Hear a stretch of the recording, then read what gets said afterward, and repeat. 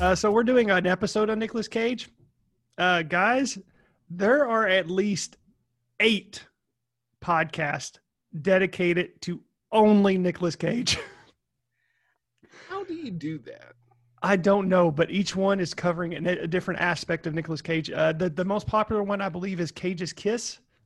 By the way, most of those podcasts have more ratings and likes than ours. Well, I was about to say, you know what's going to piss us off? And I was about to say is I bet all of them are more popular than Bonehead Weekly. This is true. They are. But by the way, and real quick, I guess another thing we should throw out here before we get to our list. Yeah. One last quote from him is, "How do you rebel in a family of rebels?" So if you don't know, Nicolas Cage's real last name isn't Cage. It's Costanza. He's related to George Costanza. Or another C word. Sure, Coppola, but whatever. I like George Costanza. He's a Coppola. For you people who don't know, he's a Coppola. And when you think, well, there's just Francis, yes, that family. That Francis is his uncle. Yeah, and then, even though he did have Coppola, and, granted, Coppola may have opened doors for him. It had to have. Yeah, but it opens doors of how the industry works. Yeah, it's all nihilistic, narcissist. Anyway, nihilistic. That's what I said. He believes in nothing. No, I just want me to say nihilistic. Anyway. No, he actually grew outside. He grew up outside of Beverly Hills. His dad was a professor at Long Beach State College, I believe is what it was. They lived middle class, or so he claims, and he lived across the road from a Porsche dealership. And he said that, he never liked that life. He would always look forward to the summers when he went to go stay with his Uncle Francis. Nepotism was the word you were looking for, though. Yeah, they never had fancy cars. They never had anything. So when he went to this Uncle Francis's on the summers, that's what the life that he wanted. So he did mention the fact that did you know he lost a role to, I believe it was A Streetcar Named Desire. Do you know who he lost the role to? No. John Turteltaub. The director. They were friends in high school, right? Yeah, and he lost out to him. By the way, I want to say real quick, we were talking about that movie. It just came into my head. Somebody needs to do a movie with him and Johnny Depp. Him and Johnny Depp are best friends, or close friends. Yeah. I want them to do because I was saying about it. They would be great dueling wizards. He was close friends with Jim Carrey for years as well, and they had a falling out, right? Yeah, because of Kick-Ass too, if I'm not mistaken. I don't. Or I might be wrong, but no. He takes credit for getting Johnny Depp into acting. So Johnny Depp was staying on his couch in his apartment, and he was mostly focused on music. And Nicolas Cage, this is according to Nick Cage. Nick Cage convinced him, "Man, you should try acting." And Johnny Depp was against it. He's like, "No, I'm about my music." And Nick Cage is like, "No, you should really do acting." And he actually convinced him, took him to his first audition, which was Nightmare on Elm Street. I know it's an obscure film, so if you've never seen it, buy John's book. Think of all the schmucks in Hollywood or LA for 40, 50, 60, 70 years trying to get a break, and some good-looking asshole is laying on some other good-looking asshole's couch, and the one good-looking asshole says, "Why don't you go on audition?" And then he ends up in one of the most monumental horror films of the next 30 to 40 years. Yeah, and I think Nick Cage, I think he said Johnny Depp was selling pens before actual handwriting pens. And you guys agree with me, right? Oh no, completely agree with you. There's a great Johnny Depp story, and we should do one of these about Johnny Depp later because I think we all three love Johnny Depp as well. And honestly, this is what I'll say about Johnny. I think there are 3 leading male actors who are great character actors. Yes. Johnny Depp. Agreed. Nick Cage. Brad Pitt. Man, yeah, close. I tell you, Leo's a good actor. I don't know. Leonardo DiCaprio is a good one, yeah. But I think to Chad's point, Chad said character actor. I think Brad Pitt has become a character actor. He has, but honestly, if you I don't think Leo is. And we really got to get on Nick Cage. But if you think about 7 Monkeys or 12 Monkeys. 7 Monkeys is a prequel. That's when they cut the budget. Yeah. 7 Monkeys is a prequel. And then at the end of it, they'd be like, where should we put these other 5 monkeys? We cut $1 million out of the budget. We're all out of monkeys. Where should we put these 5 other monkeys? This Well, is gonna be put them with interesting. them other 7. That's Yeah. an That'll make- interesting thing, though. Yeah, because I love George Clooney. You know this. I'm a huge George Clooney. As am I. George Clooney is not a character. He's a movie star. No, he is a moving star. He is right up. He is the He is Clark completely Gable. watchable, and when he's on the screen, that's what you're looking at. Yeah, he's I the don't- Clark I don't Gable, mean Cary that in any Grant of kind this of- generation. Right. I agree. I totally agree with that. Yeah. Yep. Absolutely. Tom Hanks is Whistle Pig. Why can't I think of Jimmy Stewart's? And why did I say Whistle Pig? I don't By the know. way, you just reminded me of my father more than I'm comfortable with. I know because Dad. my dad said it the other day, and my son was walking around going, "I'm not a whistle pig." Yeah, you are. Anyway, All right. So we've been all right, talking so 20 Nick, minutes. who Should we wants to go into first? it? James, since I'll let you go first, then I'll go second. I'm gonna start with one that I don't think a lot of people have seen. that And by should- the way, I want to point out that I talked to Joe about this earlier. Sorry, James. I didn't pick my 2 favorite Nicolas Cage. Well, 2 of my favorite Nicolas Cage performances because I figured Joe was going to bring up one, and I figured you were going to bring up the other. So if you all don't, I'll be very disappointed. So go ahead. Well, I want to start with literally it's to be honest, as big a Nick Cage fan as I am, it's one that was don't hard be to- honest. Did you have to start the sentence with "to be honest"? I'm sorry to forge my story in the to tell my story forged in the God. in the on the anvil of truthfulness. Anyway, hey, we all got. Joe our- and I, by the way, for our podcast listeners, Joe and I both have our hands on our foreheads. double face palm score. Anyway, Dad's drinking and has been. I wasn't, but why not start? Joe's getting out the Where's the Basil Hayden. This is By the actually way, if there's a drinking game for Bonehead Weekly, it should be whenever Joe mentions Basil Hayden. wish they would This- give me some money every time I mention Basil, or at least Basil Hayden. Basil Hayden gave me Basil Hayden. I'd work for Basil Hayden. I'm By the way, drinking Four I just Roses. want to. In my mind, I want them to actually be listening to this and very snootily say every time, "It's not Basil, it's Basil." Basil. Basil. Hayden. Yeah, if he would pronounce it correctly. I grew up in Hayden. Anyway, To quote Eddie Izzard, because there's a fucking eye in it. anyway, I want to talk about one that doesn't get much attention and was considered an overlooked movie that I don't has believe any of this. You haven't talked about shit. Oh a man. huge following. It came out in 1992, and it actually has a shit. huge place in weird history because it was the first motion picture to star Dwight Yoakam. Oh yeah, it's a good one. Yeah. Red Rock West. West. Nick Cage, Laura Flynn Boyle, J.T. Walsh, Dennis Hopper, all at the height of their crazy early 90s insanity. Oh, And that's actually- directed by the guy that also directed The Last Seduction. I can't remember his name. With Oh, Linda Fiorentino, Chad, is that her name? Yeah, Linda Fiorentino from directed by Men in John Black. Dahl. John Dahl. Dahl. John Dahl. John Dahl also went on to direct a movie that people probably remember in both Joy. Is it Joyride with the Yeah. CB? Yep. But he Joyride. also Joe, correct me if I'm wrong, but he also is well known for directing many episodes of Dexter. Yeah, you're absolutely right. He directed Dexter. God, we should get John Dahl on the show Mm-hmm. and Nick say Cage. you related to that Rawld. 4 people just went, I "Ooh." know. And talk about how that show ended Where'd that giant peach go? poorly. It's over there. It's over there. You can't miss that Hey, something. it's with me. Anyway, Nick Cage, drink. It's just funny. Laura Flynn Boyle, the late great JT Walsh character. Maybe the best character actor of all time. Hold on. I got my hat off, so okay. My hat's on my chest for JT Walsh. He may be the best character actor of all time. He's Uh, definitely. I'll tell you, he's the most interesting character actor of all time. Oh man, isn't he though? Dennis Hopper is in this as well. And this is actually I went back and forth on this because Nick Cage plays this one relatively subdued. Yep. But Nick Cage he's a Marine that's out of the military. He's injured. He gets a job working on an oil rig. He's having to live in his car. And the oil rig actually ends up not hiring him because he won't lie about an injury. So he would be a liability if something happened to him and all this stuff. And he basically just goes in this dive bar in this little town. And the bartender, somebody at the bar mistakes him as Lyle from Dallas. Turns out Lyle from Dallas is an assassin. A hitman. You pay him, he'll kill somebody. And he says, here's half the money. I'll give you the other half when you finish the job.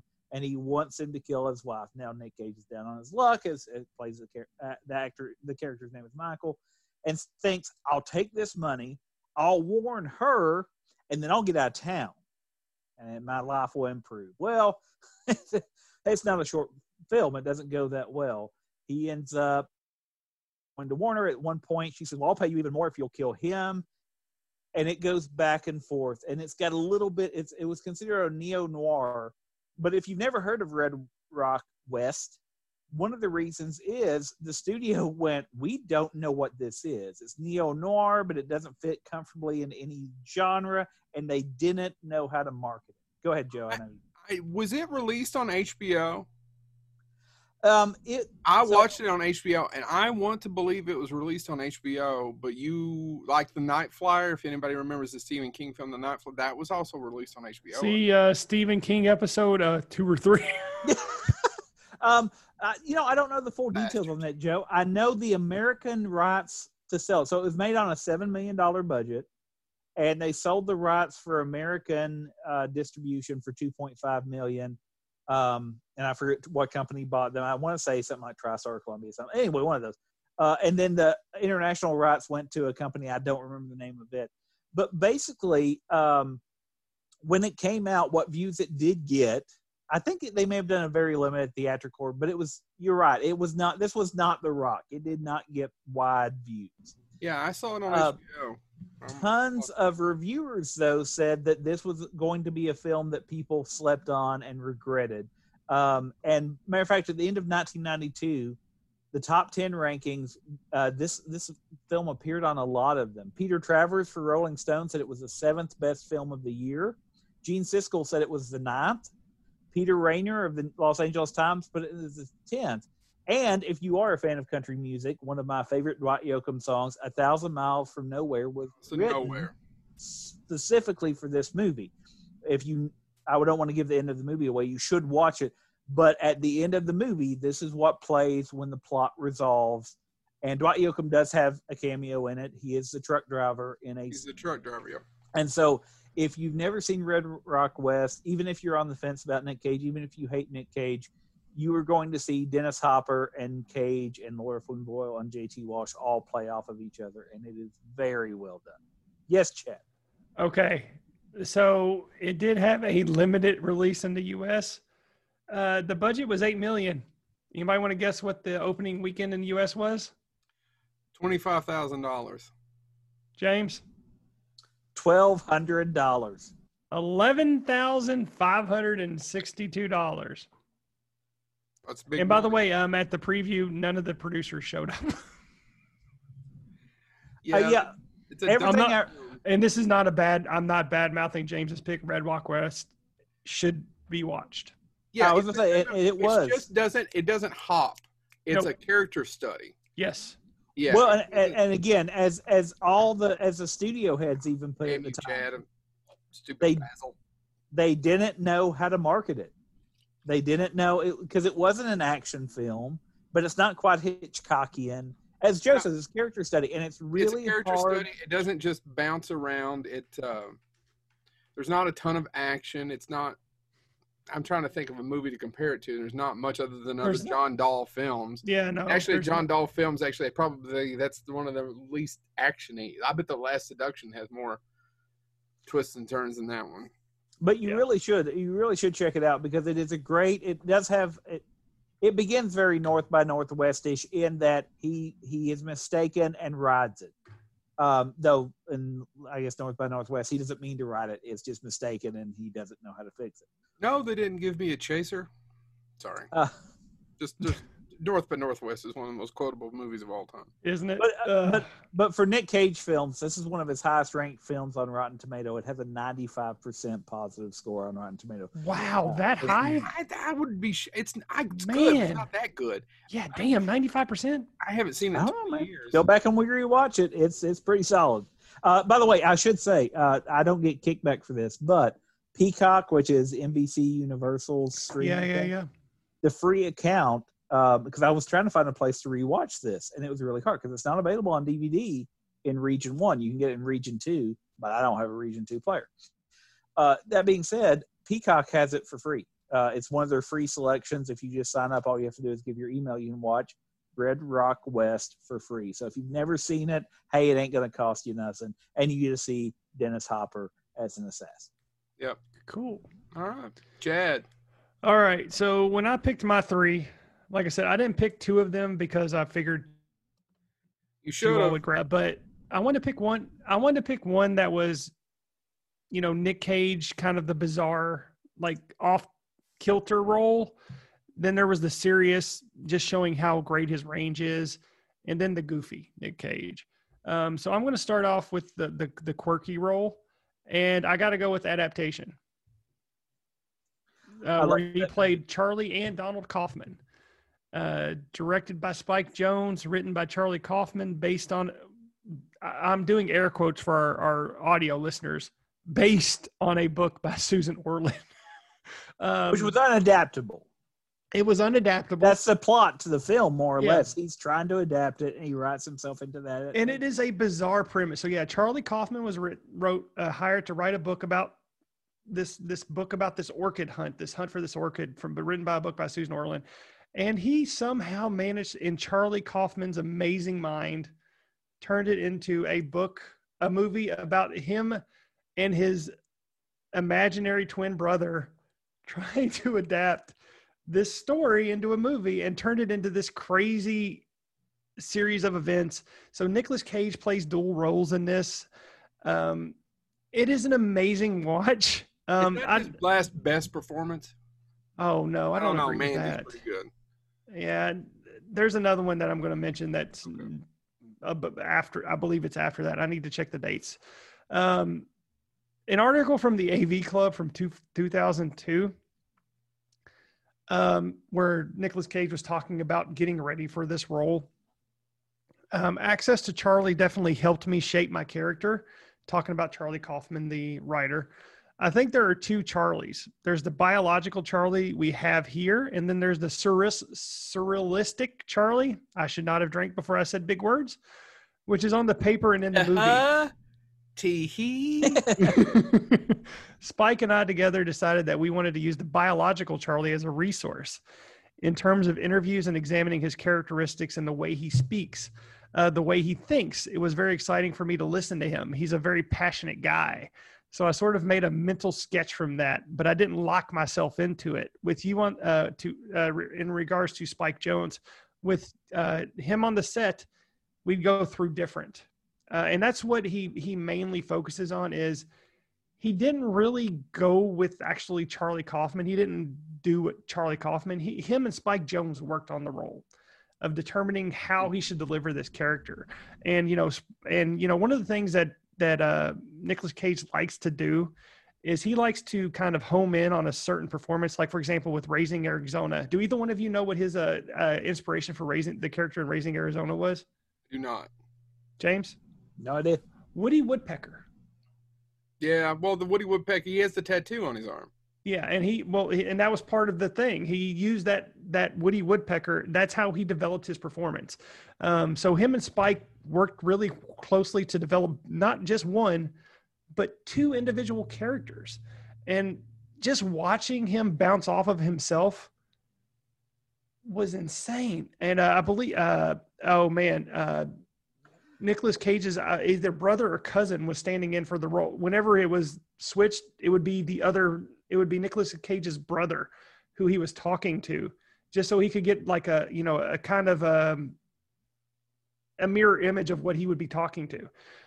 If you haven't seen this movie, watch it. It is truly bizarre, but man, is it good. I was going to say, there's a scene in it that literally, so when I saw the film, I saw it with a couple of friends of mine who live in Michigan, and Joe will know who those people are. But anyway, that being said, I saw it, and there's a scene in the film where he's trying to write, and he's negotiating with himself. Right. And he's doing that. Okay, if I write a paragraph, I'll let myself have a bagel. No, you don't, or a muffin. No, you don't need a muffin. You're too fat. You don't need a. But if I write, and he goes back and forth, and literally, the person that I was with turned over to me and be like, "This is like watching you on a screen." And I was like, "I'm sorry." Joe, James, it's funny that you say that. Joe, I don't know if you remember this at all. You probably don't. Me and Joe We saw it in the theater together. Me and Joe saw this in the theater together. And if you haven't seen the movie, it opens up in black. And Nicolas Cage as Charlie Kaufman is literally going through a thought process in his head, and it just gets more and more broken, and he speaks fast, rapid fire. And Joe looked at me and said, "That is how you think, isn't it?"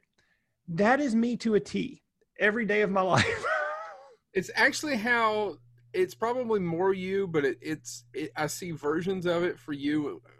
I mean, you're my two best friends, for both of you. And I always wonder, because people love that movie, and I do not have an attachment to it whatsoever, other than the appreciation of the amazing storytelling. Actually, you know what? Of the amazing acting and writing. But I don't have an attachment to it like everyone else does. Who won the best supporting actor for that? What's that? Why am I blanking on his name? Chris Cooper didn't win for that. He won for American Beauty. Oh, he was nominated for it? I'm sorry, he's nominated. Yeah, Chris Cooper's fantastic in it. Mm-hmm. Meryl Streep. And then I love the fact of the part of the movie where his brother is the one who's clearly writing the script from this point to the orchid. Right? Exactly.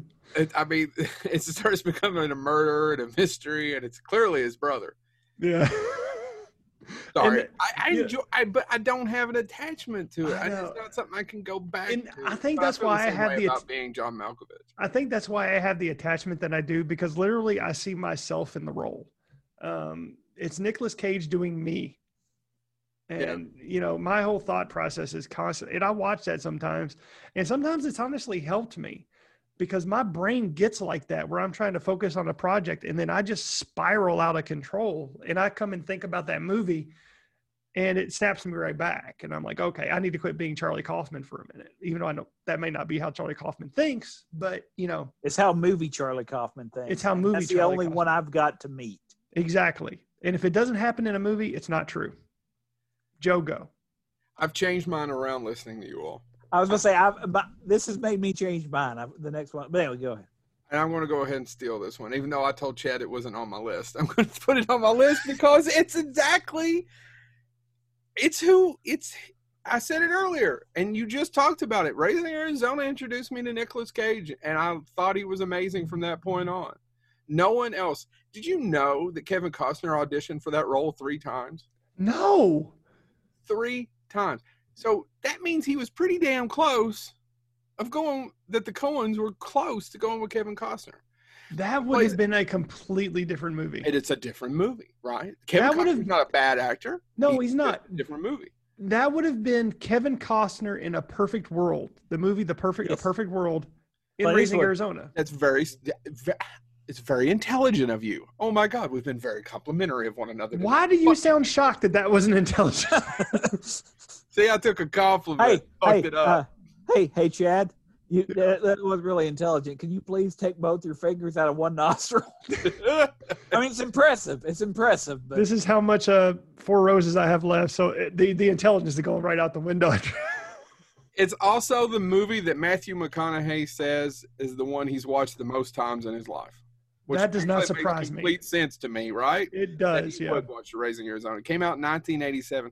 I'm going to talk about just a couple of things. I think most people have seen Raising Arizona. Raising Arizona is a movie that, and here's the second reason. I was sitting here listening to you all and thinking about, well, yeah, I shouldn't pick it because I always pick the popular ones, and I don't mean to, but it's just what I like, and maybe it's just a more mainstream taste. But Joe Lewis, we'll shit on you when you pick USS Indianapolis as your next one. Never. But yes, that's amazing. I really liked Shark number 15. Sorry, I like the performance when he took that guy's leg off. I'm assuming there's sharks in that movie. I'm assuming there has to be. If you don't know the story of the Indianapolis, look that up. Google it. It's fascinating. Or watch Jaws, and Robert Shaw will tell you. Now, back to it. Introduced me to the Coen brothers, whom I went on to have a love affair with for the rest of my life. Same here. It introduced me to Holly Hunter, Frances McDormand, John Goodman, one of your favorite character actors. What's Chop Top's name? William Forsythe.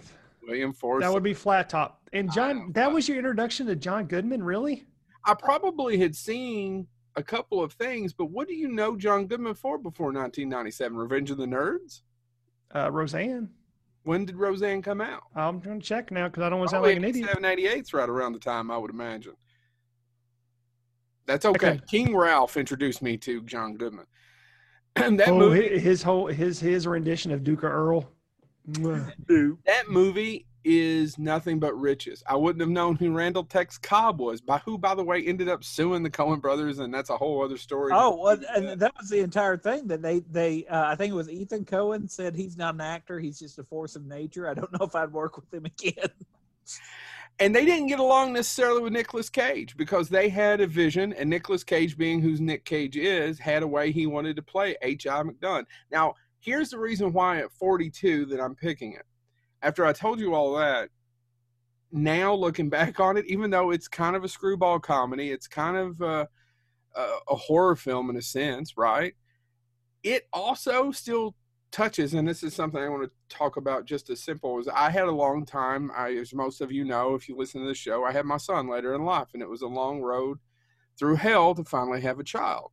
And the fact that they're childless, looking for anything to fulfill that, still gets to me. And I kind of understand. I didn't get it then. Why would you go steal a baby? That was probably, I didn't understand it. But at 40, I kind of get it now. They had too many, so they went to steal. So that's the story. That's the plot of Raising Arizona. The first 15 minutes is before the credits even roll, of explaining how he meets this person who's played by Holly Hunter, his wife, who's Elastigirl for you kids out there. And they fall in love. He is a criminal. They get together. They can't have kids. They go steal a baby. Movie starts. Correct, gentlemen? Do you know what balls of steel it took to do that in 1987? Any other filmmaker doing that? I know. I'm preaching about the Coens. Well, no, but they wanted to make a movie that was the exact opposite of their previous film, which is Blood Simple. And they did. And they by God did. So I highly recommend it. And that's where the movie starts. That's where the credits is. It's about 15 minutes into the movie. Tells you everything you need to know. And there you go. By the way, I also didn't realize that the job he works for, which has also got a great Roseanne came out the next year. So you're right. Raising Arizona, then Roseanne. Emmett Walsh. Emmett Walsh is the coworker who's also on Blood Simple. They work at Hudsucker Industries. I didn't know that. By the way, since you mentioned this so film, Nicolas Cage, HMI, and that's also got one of my favorite lines of all time in it. What was he wearing from The Kidnapped Father? Chad, you remember being drunk in my apartment during, I don't know, I remember this. Remember Jessica? Just laughing our asses off. I don't know. They had Yodas and shit on him. He had his damn PJs on. Vaguely remember that. Made me laugh for years. What was on the PJs? I don't know. They had Yodas and shit on them. So that film also involved Sam McMurray. It was, by the way, not a hit. No. Do you know, but it's been replayed to where it is now. Yeah, it was. That's where the audience found it. It was a video and HBO and show things. Yeah. And then Comedy Central did it, and Rocky Horror Picture Show around the same time. That I literally remembered see both Nick Cage, and then it would cut to Susan Sarandon and Rocky Horror Picture Show, and Susan Sarandon on our double feature tonight when in the early days of Comedy Central. But Sam McMurray's involved in that film. And have you ever heard the story about Nick Cage, them going to go get lunch, him and Nick Cage, and what happened offset when they met a female fan? Is Sam McMurray the guy that plays Ethan Arizona, or whatever, the guy? Maybe. Yeah, to be honest, I don't know. The biggest unpainted furniture store. It's unpainted bathroom fixtures for your bathroom boudoir. Sorry. Unpainted furniture. This is a story, and you can read this on IMDb. I'm not making this up. Sam McMurray and Nick Cage take a break. They go for lunch at this local diner. This female fan, young fan, sees them. Can't believe it's actually Nick Cage. Nick Cage finally says, "No, it's actually me. It's actually me." And she says, "Can I have an autograph?" He grabbed a cocktail napkin, took out a pen, and wrote, "You'll die tomorrow, Nick Cage." And I love that story because if I ever get a chance to meet Nick Cage and have him sign something, much like Joe Louis had John Carpenter sign something specifically. And I will tell you that story the next time we have a convention. Please get your damn COVID shot. Yeah, but that's what I want Nick Cage to decide. You will die tomorrow, Nick Cage. You can look that story up. It's true, but it happened on while they were filming Raising Arizona. There you go. Fun little side story about Raising Arizona. All right, James, go. This James. episode's getting long. Don't disappoint me. I may disappoint you because I changed after you were talking about adaptation and what impact it had on you. And like I said, I share a story. This film I saw for the first time, and you all have probably heard me tell the story before, so you'll know what it's going to be. I used to work Chad is embodying his fist, which is usually different. It's a different thing than it usually does with his fist. But it usually has an ing after fist. Yeah, it's a verb. Anyway. He turned his fist into a verb. It's no longer passive, James. 3 English majors just get passive, meet aggressive. Boom. Oh, Chad's always been passive aggressive. Anyway, I used to have a job as Joe did as well, where we were on call and all this stuff. And way back in the day, I worked on a campus right when it went completely dry. But a lot of students didn't get that memo, and a lot of students were drinking and stuff like that. And one night I actually dealt with an alcohol poisoning, and I just so happened I had somebody cover for me. There was a Blockbuster, which used to be a place you could rent movies, right next to campus. I ran over, I grabbed this film, I came back, I put it in. I couldn't sleep that night. I was all wound up. And that movie ended up being the Martin Scorsese directed Bringing Out the Dead. There you go. And you did disappoint me, sir. That film is not for everybody. And I'll tell you another story. I went back later to that same Blockbuster after the movie was no longer new and they didn't need 20 copies of it. And they had a copy for sale on VHS at the time. And it was $3.99. I was like, well, that's way cheap. I'll buy it. I went up to the counter to buy it, and the guy at the counter literally looked at me and went, really? You want this movie? I said, yeah, I really enjoyed it. I thought great soundtrack. It's very, the movie is amazing. It's painful. I need to rewatch it, guys. I saw it in the theater when it came out. Did I see it with you, Chad? No. It is painful. So if you've never seen... Who the hell was blowing me?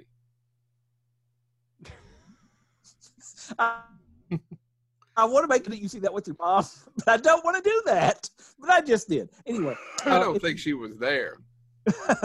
I would have smelled the sulfur. Oh, anyway. And you know smell and memory. If you've never seen the film, it's set in early 1990s New York. So this is when Times Square was still seedy and people were overdosing on drugs in public and all. It was before New York got their tourist cleanup, right? Before Giuliani came in and cleaned up the town. Yeah. Cage plays Frank Pierce. It's the early 90s. There's drugs everywhere. There's prostitutes. It's all out in public. Nobody's really trying to hide it. And he basically is dealing with the fact that he hasn't – it's an opening monologue. I haven't saved anybody in weeks. And he's doing this idea of, is he doing any good? The streets are just getting worse and everything. And it follows him basically over the course of 56 hours. And there's a shortage of ambulance drivers. Nobody wants to do this. It's all terrible. You're not helping people.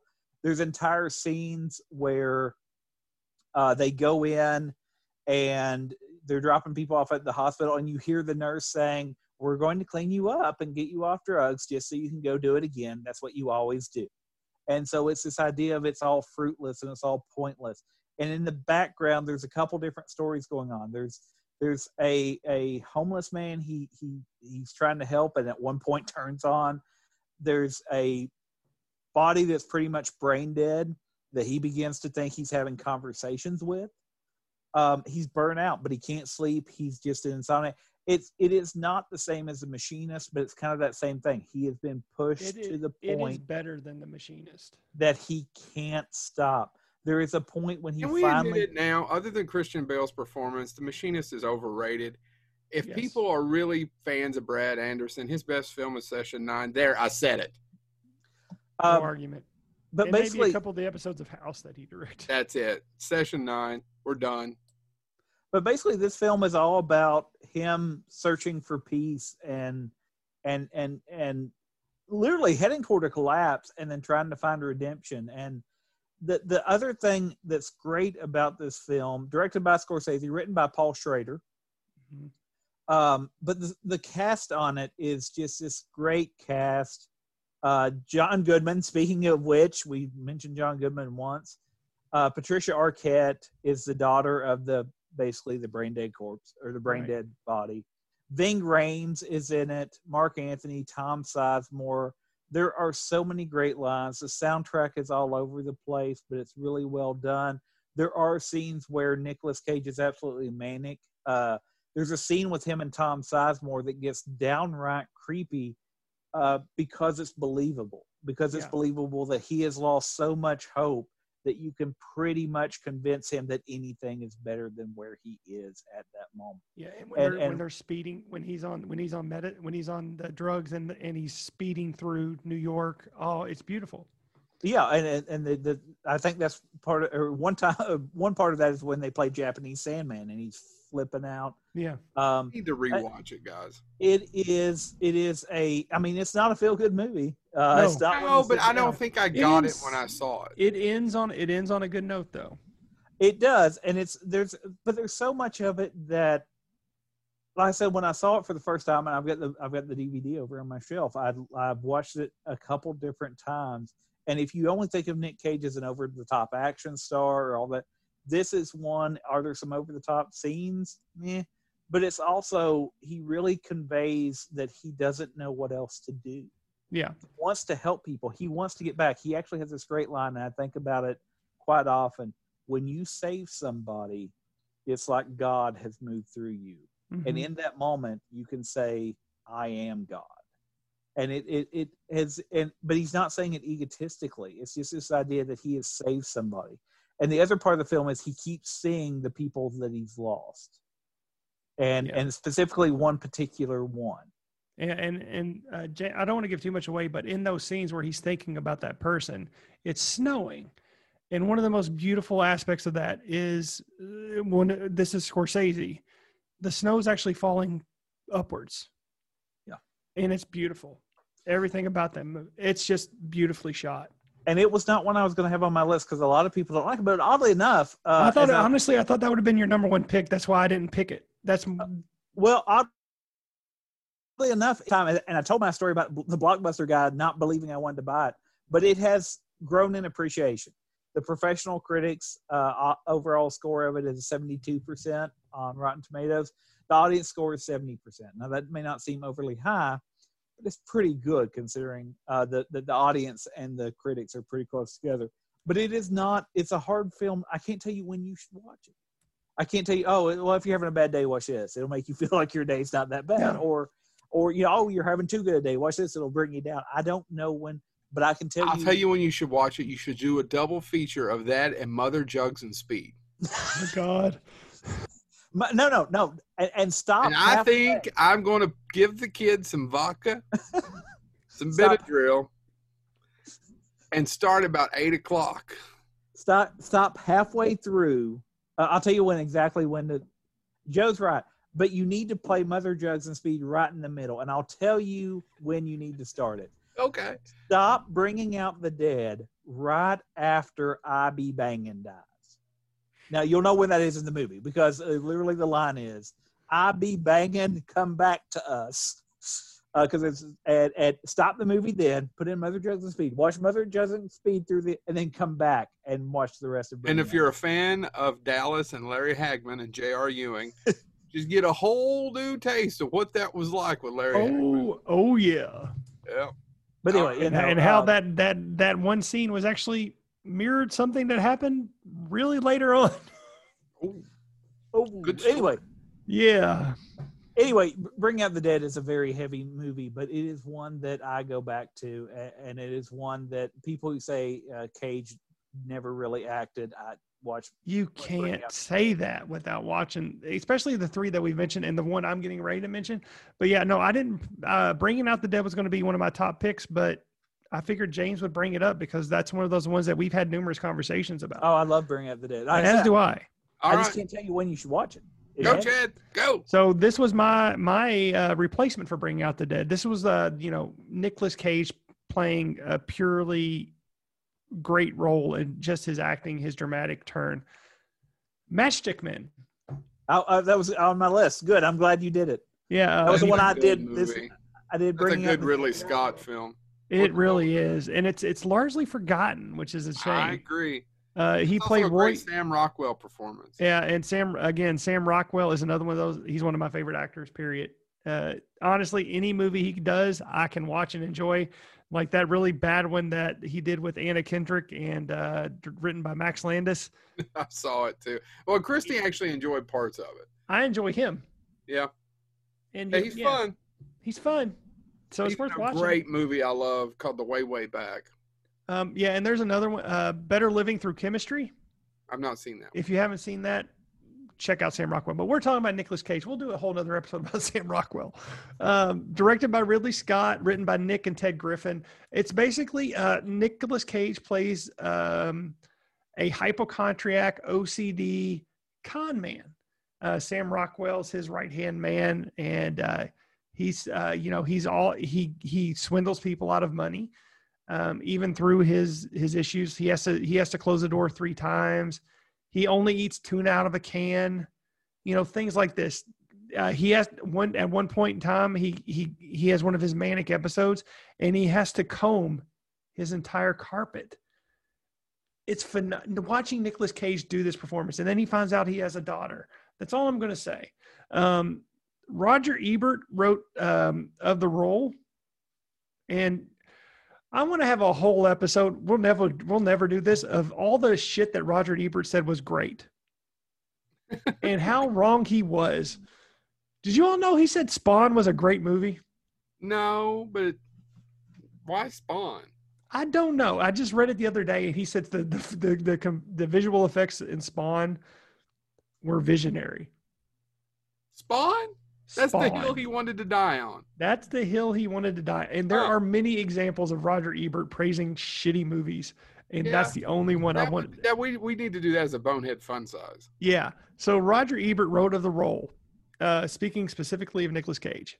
He has a kind of raging zeal that possesses his characters. When another actor would be overacting, is with Cage a kind of fearsome intensity, which I think, in all fairness, captures Nicolas Cage to a T. But Nicolas Cage, as I mentioned earlier, he does feel that this movie is largely forgotten, but he did admit that he had a lot of fun with this role, and Ridley Scott let him play with the role. But also Ridley Scott had his vision for what this movie was going to be. And Nicolas Cage even says this about working with directors. He will try something, but the ultimate say in it is the director. It's the director's vision, which you got to respect. Yeah, you got to respect Nicolas Cage in regards to that. Is he will try his damnedest to do something off the wall, but if in the end, if the director thinks maybe we should try it a different way, he will listen.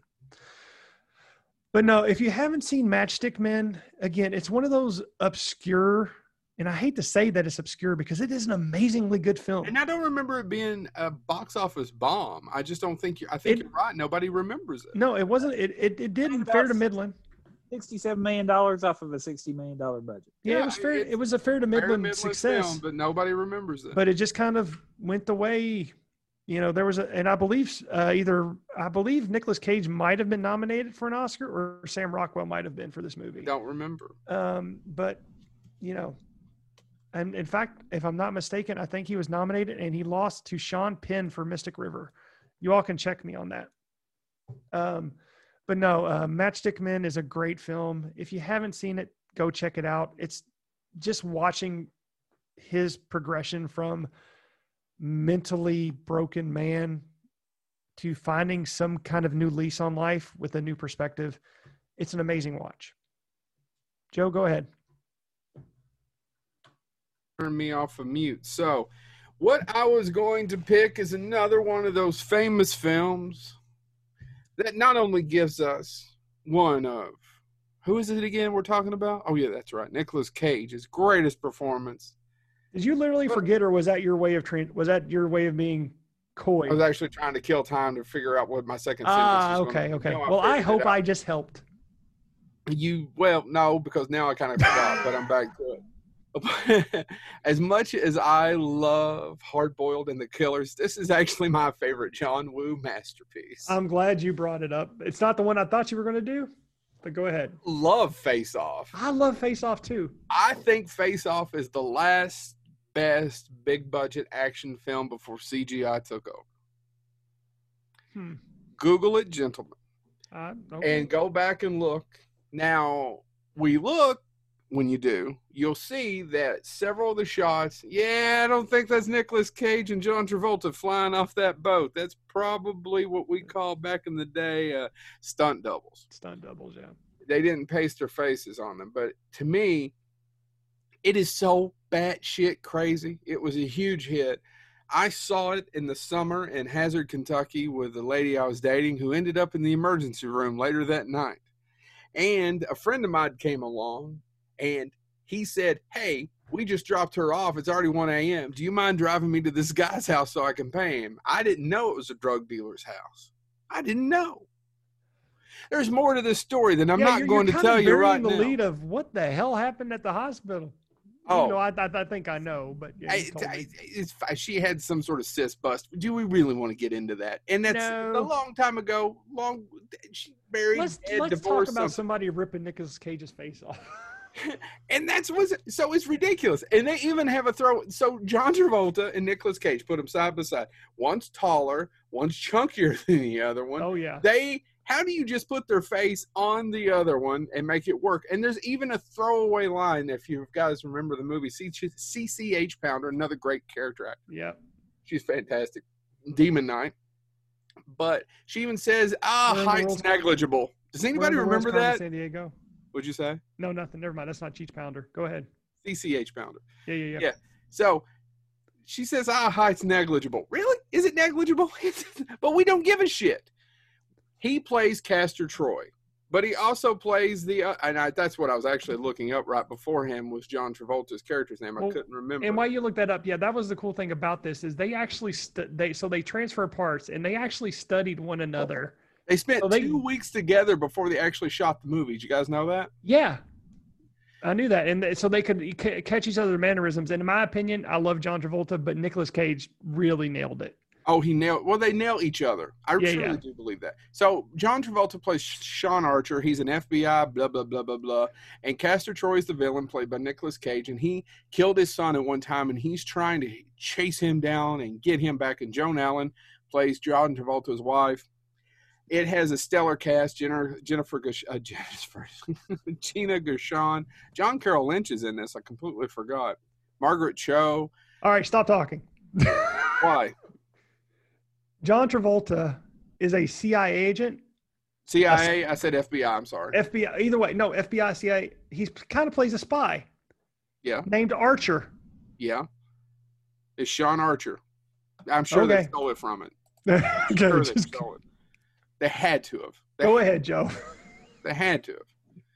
Anyway, doesn't matter. So they get this. He finally catches him, but Castor Troy is in a coma. So there's a bomb planted somewhere. It's a fucking MacGuffin. We did a whole episode on a MacGuffin. Yes. They got to find the bomb. They switch faces so he can go deep undercover as Castor Troy. Well, Castor Troy wakes up, gets out of the hospital, steals John Travolta's face by the doctor played by Colin Feore. I know this sounds crazy. It is so much fun. It holds up today, gentlemen. I watched it last year. It is just as much fun as it was when I saw it in the 90s. Yeah, there's two things in that movie that I think are that genuinely entertained me. And that has to be the 5 or 10 minutes where Nicolas Cage actually doesn't have a face. Yep. And he's trying to smoke a cigarette. Yep. Really quick, I think a lot of people have seen this movie. I don't want to belabor the point. I love the fact that they get to play each other and they try to get each other's mannerisms. My story about Nicolas Cage is going to be broke down into a story I heard John Travolta tell in an interview once. Okay. They were sitting around this 2 weeks they were together, and they were talking about all the things they like, and he's doing his impersonation of Nicolas Cage, and like, yeah, and blah, blah, blah. He's like, yeah, I like that too. Yeah, I like that too. And Nicolas Cage all of a sudden blurts out, have you ever woke up in the morning and just go, I want to buy a nice piece of glass? And John said, no, never have done that. And it stopped right there. Which reminds me, if you guys love this episode, check out Chris Alexander episode of Fangoria that we've done earlier, who has one of the best best take- Nicolas just take Cage it away. stories of all. What? Just take it away. Just take it Take it away. away. Take it away. Take it away. We don't know. Take it away. The other scene that I Are you into voodoo? and, He said Vadu. He said Vadu, right? Vadu. Yeah. That's Take it more- away. I love that whole movie. I do. It is nonstop fun. But the other scene that I like to talk, and again, if you haven't seen Face Off, what's wrong with you? Watch it. But I'm going to mention close to the end. Yep. Where they're in their final battle, and John Travolta takes that piece of glass, and then John Travolta or Nicolas Cage stops him. Uh-huh. That whole scene and Nicolas Cage's face as he does what he does to John Travolta. Uh-huh. Oh, it gets me every time. Well, and it's great Just a acting. bug. So John Travolta shot some of his scenes first, and then they showed some of it to Nicolas Cage. It's another story. He shot the opening scene with him with his son getting shot yeah. on the carousel. That Yep. was actually shot before Nicolas Cage got there, and he saw the footage. And he said he wrote a letter to Travolta saying, "You've raised it to another level. I see what we're doing. We're going to raise this to another level." Yeah. And that's what they do. There's a ton of heart in the movie too. I know it sounds ridiculous, and the plot is ridiculous, but the characters are fairly three-dimensional, and Yeah. you do care. And it helps that Joan Allen, a great actress, plays his wife and grounds a lot of it. And he does have a dead son, and he has a vendetta, and he has a daughter he has to save. And it sounds trivial, but they do a good job of making it three-dimensional and grounded, and you care and you be invested in these characters. Can I And just the state guy that plays his brother, I have no idea, is also a fantastic actor. I don't know what happened. I just want to state this one thing about this. Best use of Somewhere Over the Rainbow. Yeah, he originally John Woo wanted the actual, and they couldn't afford it. The Oh, actual really? Judy Garland singing it. Yeah, they couldn't afford it. That is the best use of that song. The Killers is probably John Woo's best film, but this is the one I would pop in, and Yeah. I just love it. Face Off. Sorry, he actually go on to work with him again in Wind Talkers. Mm-hmm. All right, gentlemen, this is running long. What's our third one? James, go. I changed my mind again. I was going to coin flip between these two, but I think I'm going Dude, to I've changed my mind now twice. If you've ever sat down and you watched the Jennifer Lawrence film Winter's Bone, and you went, "This film's way too upbeat for me. I need to watch a film that makes me realize all human beings are inherently terrible terrible things." I would recommend you check out David Gordon Green directing Nicolas Cage in the film Joe. I haven't seen it. It was named after me. Joe it's based on a book that is by Larry Brown. If you don't know Larry Brown has passed away. He died in his 50s, not too long ago.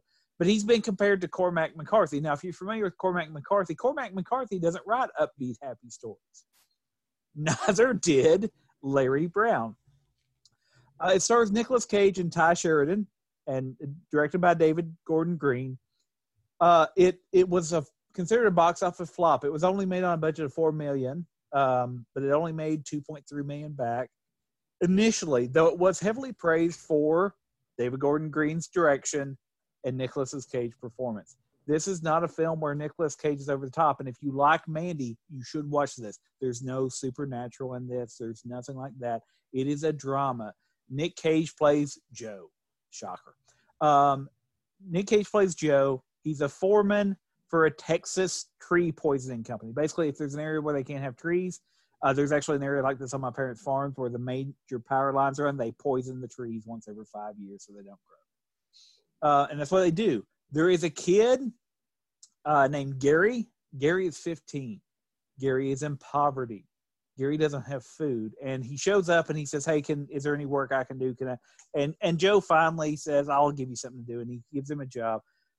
Gary's father is an alcoholic, an abusive alcoholic who basically wants to beat him up and take his money. Joe starts to kind of try to keep an eye out on him, lets him come back to do some more off the record work. Meanwhile, there's this kind of criminal in town, Willie, who is he's a rapist. He's a drunk. These are terrible people living in poverty, doing whatever it takes to get by. There's bar scenes. These people are not going out to nice dinners.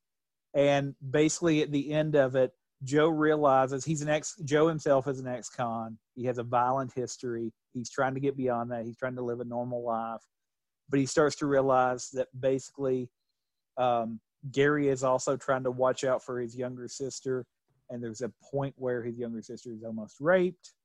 And Joe basically says, we can't let this happen. So if you've seen Mandy, this is the non-supernatural version of that.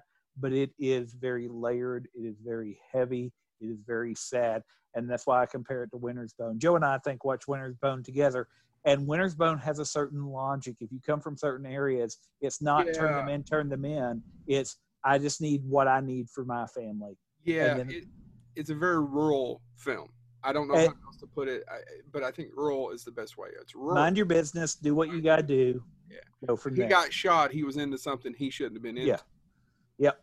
That's very much a back home. That's in Eastern Kentucky or Western Kentucky. It's probably a small town thing. If someone was shot, well, what were they doing that they shouldn't have been doing? Shouldn't have been doing.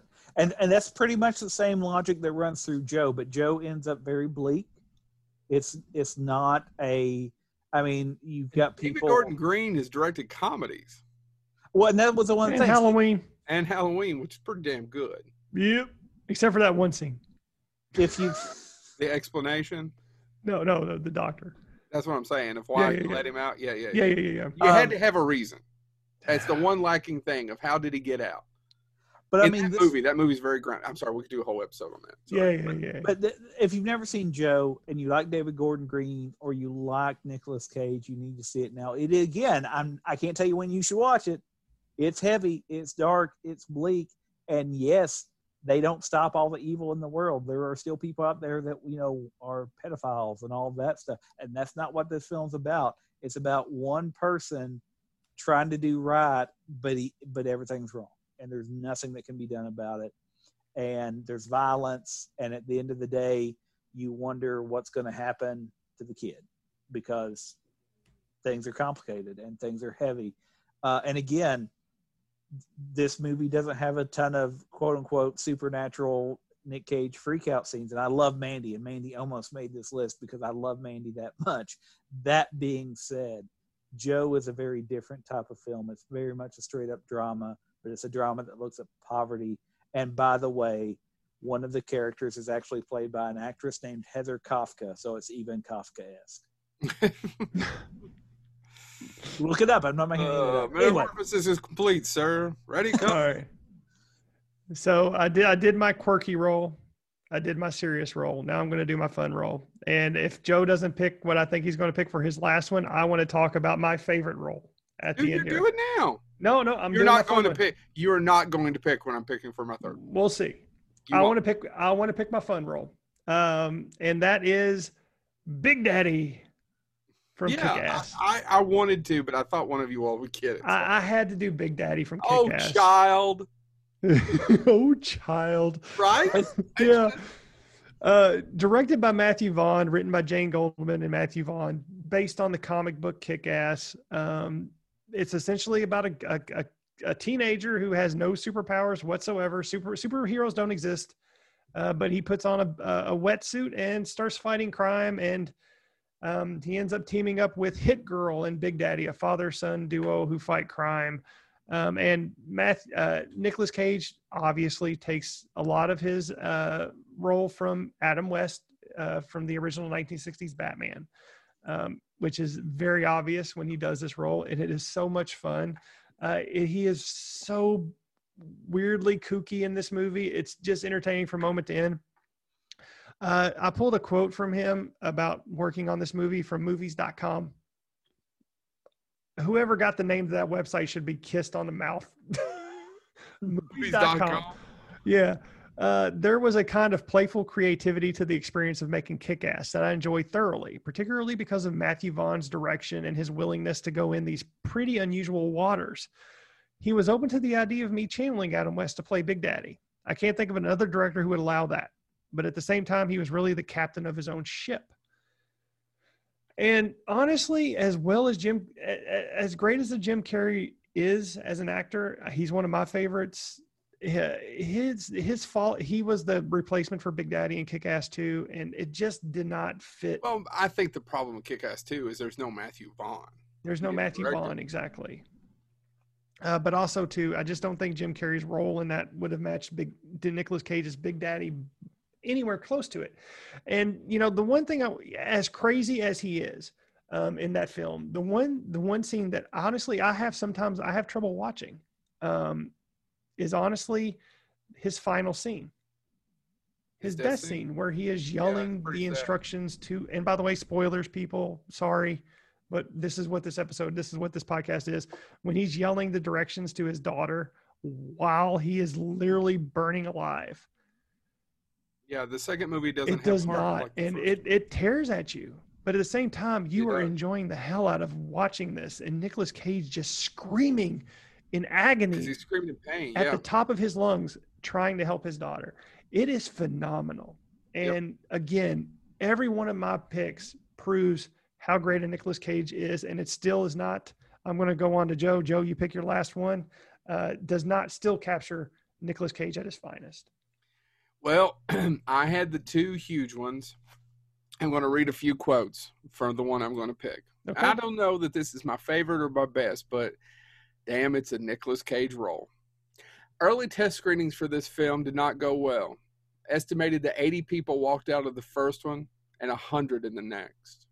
The film was completed one day before it debuted at the 90 Cannes Film Festival. 2,400 seat. Bernardo Bertolucci was the one who announced the movie is winning the Palme d'Or at the awards ceremony. And the boos almost drowned out the cheers with the film because Roger Ebert, Chad, bringing us back around 360, leading the vocal detractors. There was a prevailing mood that the media was hoping that, well, David Lynch would fail. Wild at Heart. Wild at Heart. I didn't think you were going that way. I thought you were going another way. But I told you would not pick my third one. Okay. Now, the issue, so if you've ever seen, so I'm going to assume this is the one, kind of like Joe, and what was the one we talked about earlier, Red Rock West, that probably a lot of our viewers haven't seen. Right. Probably, unless you're a huge Lynch fan, haven't seen Wild at Heart. Wild at Heart is a dirty movie. And I don't mean that as in there's a lot of sex. It's just a grimy, dirty movie. Mm-hmm. I remember watching it probably 91, 92 when I should have had no business watching it. Mm-hmm. I was a latchkey child, and God bless it. It turned me into the man I am today. Let's take a pause for that. Yeah, I'm sorry. I got to kill these crickets. Right. Let's take a pause for that for a second. Wild at Heart just jarred me. And it has stayed with me. It's probably the first David Lynch film I saw. Maybe, you know what? I'd probably had seen Dune, or at least most of Dune, but I didn't know, because that's not the same as the rest of the David Lynch filmography, right? It's just like The Elephant Man or A Straight Story. They seem out of place. I love both of those movies, but they're out of place with the rest of what we think of when we think of Lynchian, we think of Lynch films. Wild at Heart won the Palme d'Or at the Cannes Film Festival. I did not know it won that. That is crazy. But I think it's fascinating that the boos were louder than the cheers. I wonder because it's a very divisive film. Well, was David Lynch there to accept the award? I don't know. I would. Defoe talks about the movie, and I'm going to talk about the little movie before we get back to Nicolas Cage a little bit, as how fascinating it was to work with Lynch and how to try to get the character, because he plays a nasty kind of hit man who's he's just awful in that movie. And he got it through the teeth that Lynch wanted him to wear, and that's how he built the character out. And Nicolas Cage credits Lynch from curing him of the method. And what I mean by that is he had been a method actor. And after this, he realized he no longer wanted to be a method actor. Then he wanted to try to grow organically through become whatever this is, these Nick Cage performances. Make sense to you too? They're not method. They're not necessarily, Nick Cage isn't method. So David Lynch started this, according to Nicolas Cage. He unleashed him to be able to do this. For example, the jacket he wears is a snakeskin jacket. That's actually Nicolas Cage. He wanted to wear it. All the singing that he does in the movie, that's his actual voice. Now, quick little bit of a summary for this. It's him and Laura Dern. They're in love. They're star-crossed lovers who families hate it. His mom hates him. Nicolas Cage plays Sailor and she plays Lula, which is completely a Lynch universe names, right, Chad? Yep. Some sort of fucked up 50s version of what maybe life would have been. That's complete Lynchian. And it had that soundtrack too. Yeah, well, and that's probably the first time I ever listened to Chris Isaak was from the soundtrack of Wild at Heart, right? Mm-hmm. And I'm trying to think of the famous Chris Isaak song that plays in that, but I don't know the name of it. I can play it from my head. I'm not going to start singing. Yeah, that's from Wild at Heart, which Lynch is known for great music, similar to Tarantino, great music in his films. So Laura Dern's mom hates her, played by Diane Ladd, who's actually her mom. She sets him up, and he ends up in prison, and he gets out of prison, and they roll off together. And basically, they're avoiding a series of hitmen and other folks, some of them played by Harry Dean Stanton, William Dafoe, Crispin Glover's in it as well. And to stop them because she wants to kill Sailor because she thinks her daughter can do better, that he's horrible. And that's what the movie's about. And their cross-country duel, too, they're going to Vegas. And them reuniting their love affair. It has a downbeat ending. It's kind of lifts up because it doesn't quite work out well for, you can imagine, for Lynch. A lot of people die. But if you're a Lynch fan and you've never seen Wild at Heart, you're doing yourself a disservice. If you love Twin Peaks, then you should watch Wild at Heart, because to me, Wild at Heart, Twin Peaks, and Blue Velvet are the three that I think all are in the same universe. But real quick, by the way, for our listeners, if you don't know who David Lynch is, you may know him more as the voice of the bartender Gus on the I knew he was going to Show. do it. I knew it. Yeah. I knew he was going to By do the way, it. that's his actual voice. If you've never seen the Cleveland, No, we know. No, I'm talking. He was also great on Louie. Did anybody ever watch He that? played Dahl. He played Jack Dahl. On Louie? Yeah. Oh, yeah. Well, he's the one trying to get him ready to take over for Letterman. Louis C.K. used to be a comedian who got caught up in something, and we aren't allowed to talk about him anymore. Yeah, But but I it's one of the things that I do appreciate about the Cleveland Show. We need to cast a bartender. Who do you want? I like the way. Can we get somebody that sounds like David Lynch? Let's just get David Lynch. You want to see if David Lynch is available? Well, let's see if he'll do it. Oh, he will? Cool.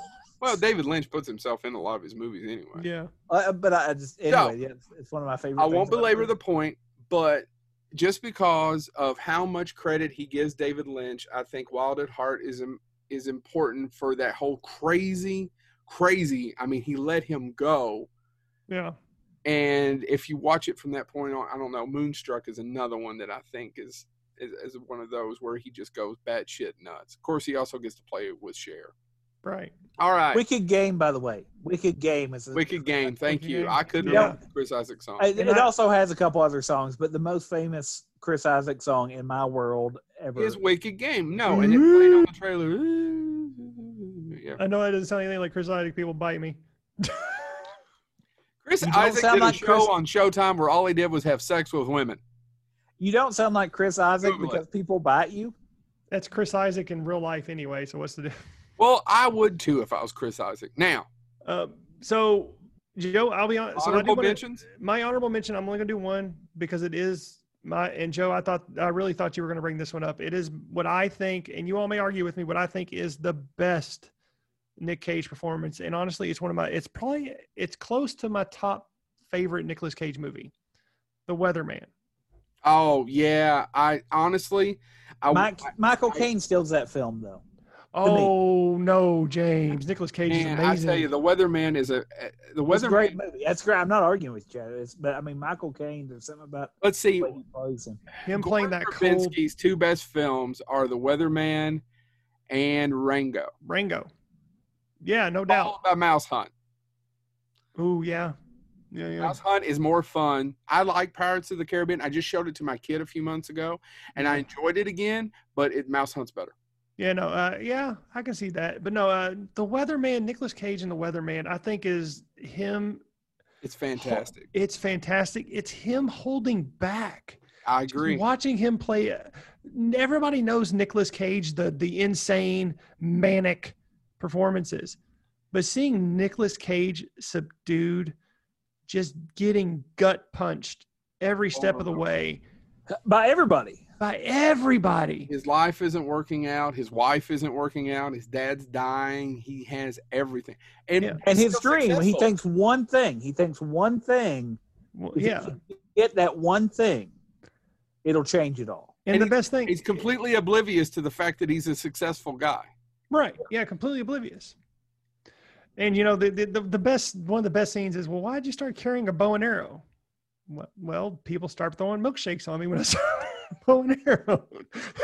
Which is a good, I mean, I would assume it would stop it. It is such a bizarre, wonderful film. And I know it's bizarre in the sense of I think it's completely accessible. It's just Yeah. a character study. And James, you saw it with a bunch of students and they hated your guts for it. Oh, yeah. I didn't Yeah. know this story. Yeah. Because they wanted an action film. They're, oh, it's Nick Cage. And I was like, yeah, it's Nick Cage, but it's not. No, it is such a, it is a character study. It is literally just human intrigue. It doesn't need bells and whistles. It's just this man, this broken man, Yeah. trying to live life and failing miserably. He has everything he could ever ask for, and he's just miserable. And it's honestly it's a gut punch from you know, but you know, it has kind of a candy coated end, but it still is not a happy ending per se. It has one of the best camel toe jokes of all time.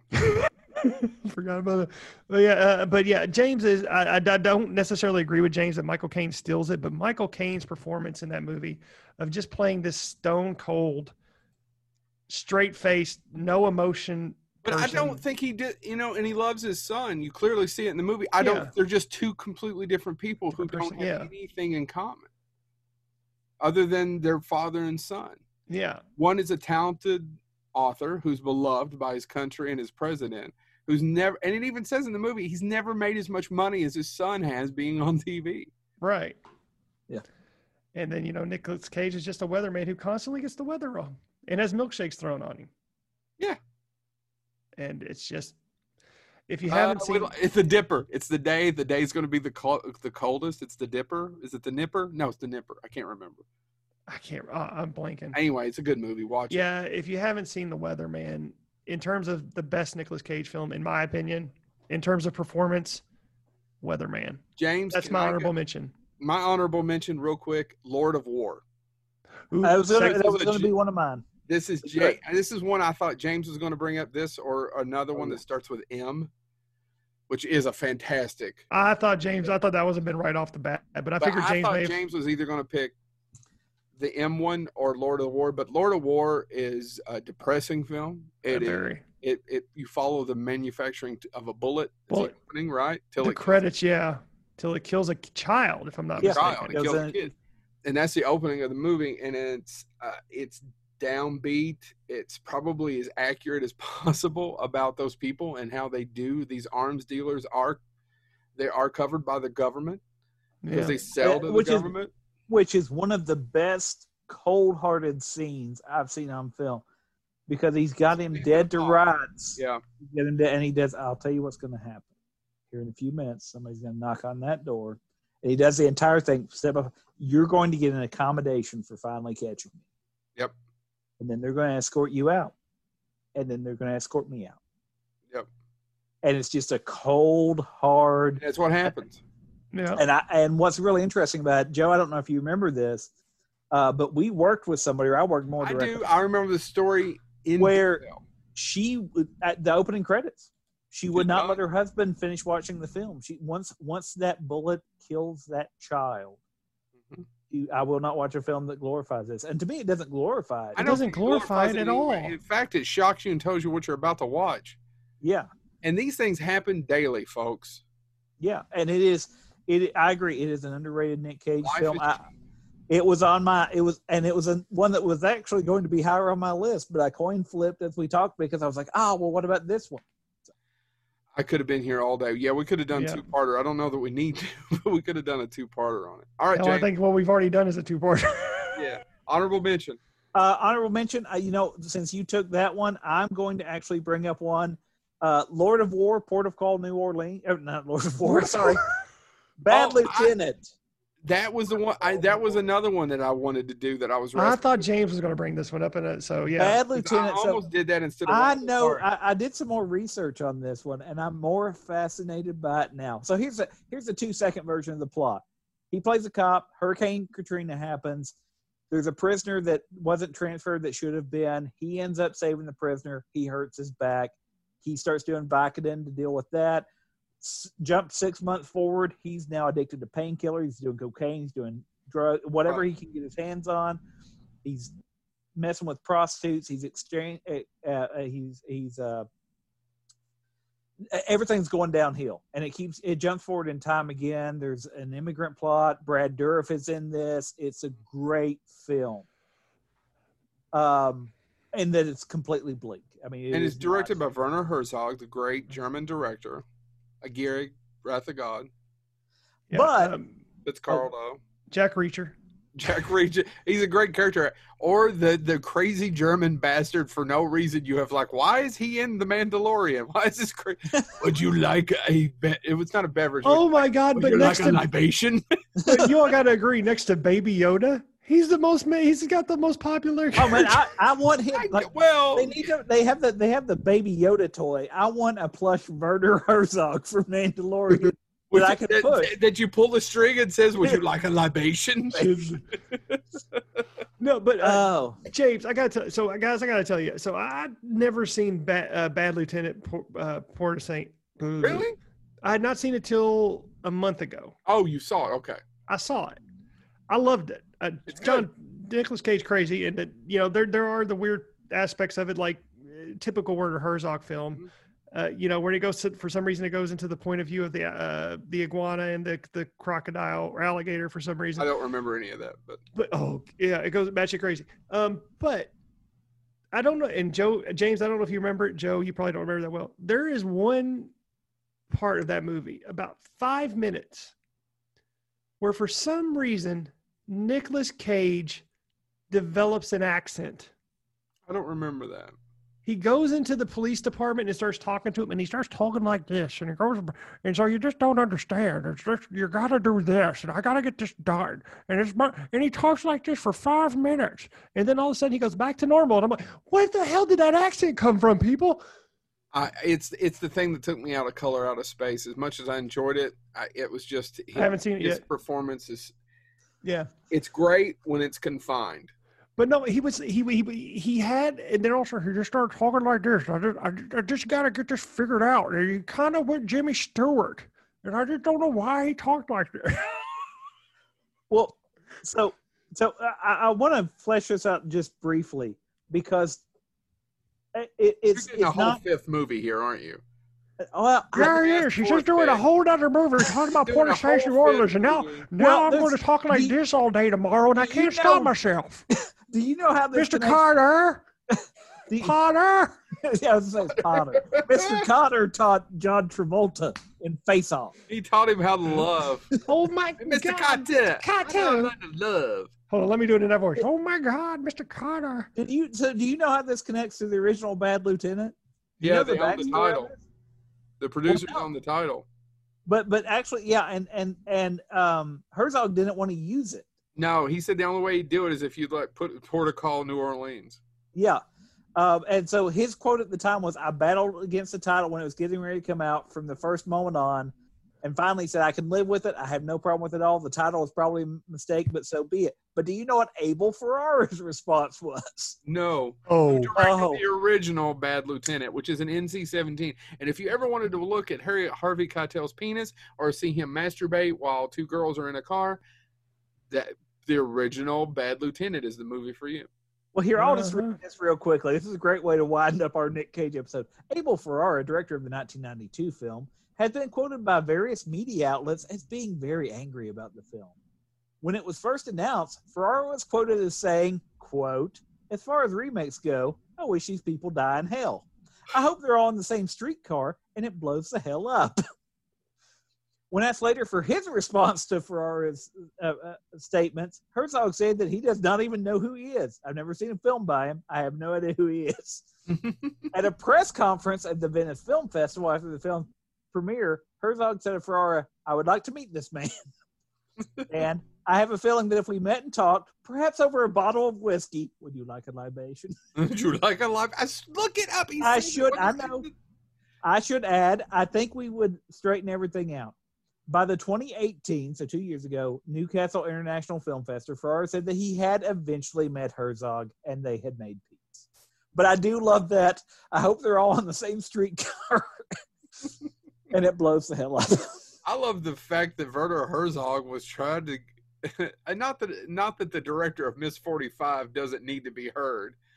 Actually, he directed an underappreciated film that we may get to later. If we could do remakes that bomb that aren't terrible, his version of The Body Snatchers is not bad. Problem is that Lloyd Kaufman, sorry, wrong Kaufman. Philip Kaufman did the Invasion of the Body Snatchers in '78, and Don Siegel did it in the '50s, and those two movies are just fantastic. Yeah. Two totally different, like The Thing and the Thing from Another World and The Thing. They're just two fantastic films that are kind of the same but different. Yeah. But anyway, so Port of Call, New Orleans, if you've not seen it, it is a cop gone bad, drugs and all of that stuff. And it's not as depressing as the Abel Ferrara version. Oh, no. But it also does have less views of people's genitalia. Harvey Keitel's genitalia, which is a negative in this reviewer's side. Harvey Keitel, genitalia. Anybody got anything else? That's been Nick Cage. If you've not seen any of those movies, start with those, but he's got plenty to watch. Also, if you love Nick Cage, please listen to our Patrick Lussier episode where he talks about working with him in Drive Angry, which is another performance that we really like. And he tells some good stories about trying to talk him out of doing actual tattoo work on his head. Mm-hmm. Remember? Yep. Yes. Actually, you need to watch that one. You need to watch the. You just said it earlier. Chris Alexander. Chris Alexander tells the best story, best Nicolas Cage. About having to interview him and how much fun it was to interview him. And going to his private island off of Paradise Island, yes, in the Bahamas. So you need to watch those episodes because Nick Cage is, and I don't say this sarcastically, he really is a national treasure. I would watch that man in just about anything, including National Treasure. And notice that did not make our list. No, actually, and I know you said something about it, but I prefer. I think I like National Treasure. Okay, it's historically inaccurate, whatever. But I almost think Sorcerer's Apprentice is better than National Treasure 2. There, I said it. My point was Sorcerer's Apprentice isn't a terrible movie. It's just a complete waste of Nicolas Cage. Alfred Molina is pretty good though as a villain. Alfred Molina is great in anything. on Chad. that note, Thank you so much for tuning in. Please share our episode. We noticed that there's a 40 or 50 of you that tune in real quick. Well, if you 40 or 50 met 40 or 50 more and they met 40 or 50 more, before you know it, we'd be in the double digits. and Also, that's follow right, how because math Bonehead Weekly is a pyramid scheme. Yeah. Also, every blue moon we post. But it's not money. We're literally trying to build fucking pyramids. We're no, we also occasionally will post. Hey, I'm damn near determined that a pyramid could be a trapezoid. I don't know enough about geography. We also occasionally will post surveys about what you would like to see more of or less of, etc. on Twitter and whatnot. So you probably also follow us there at Bonehead Weekly. Sounds good. Thank you all so much. We got a big guest for you next week. Bye-bye. No, bye-bye.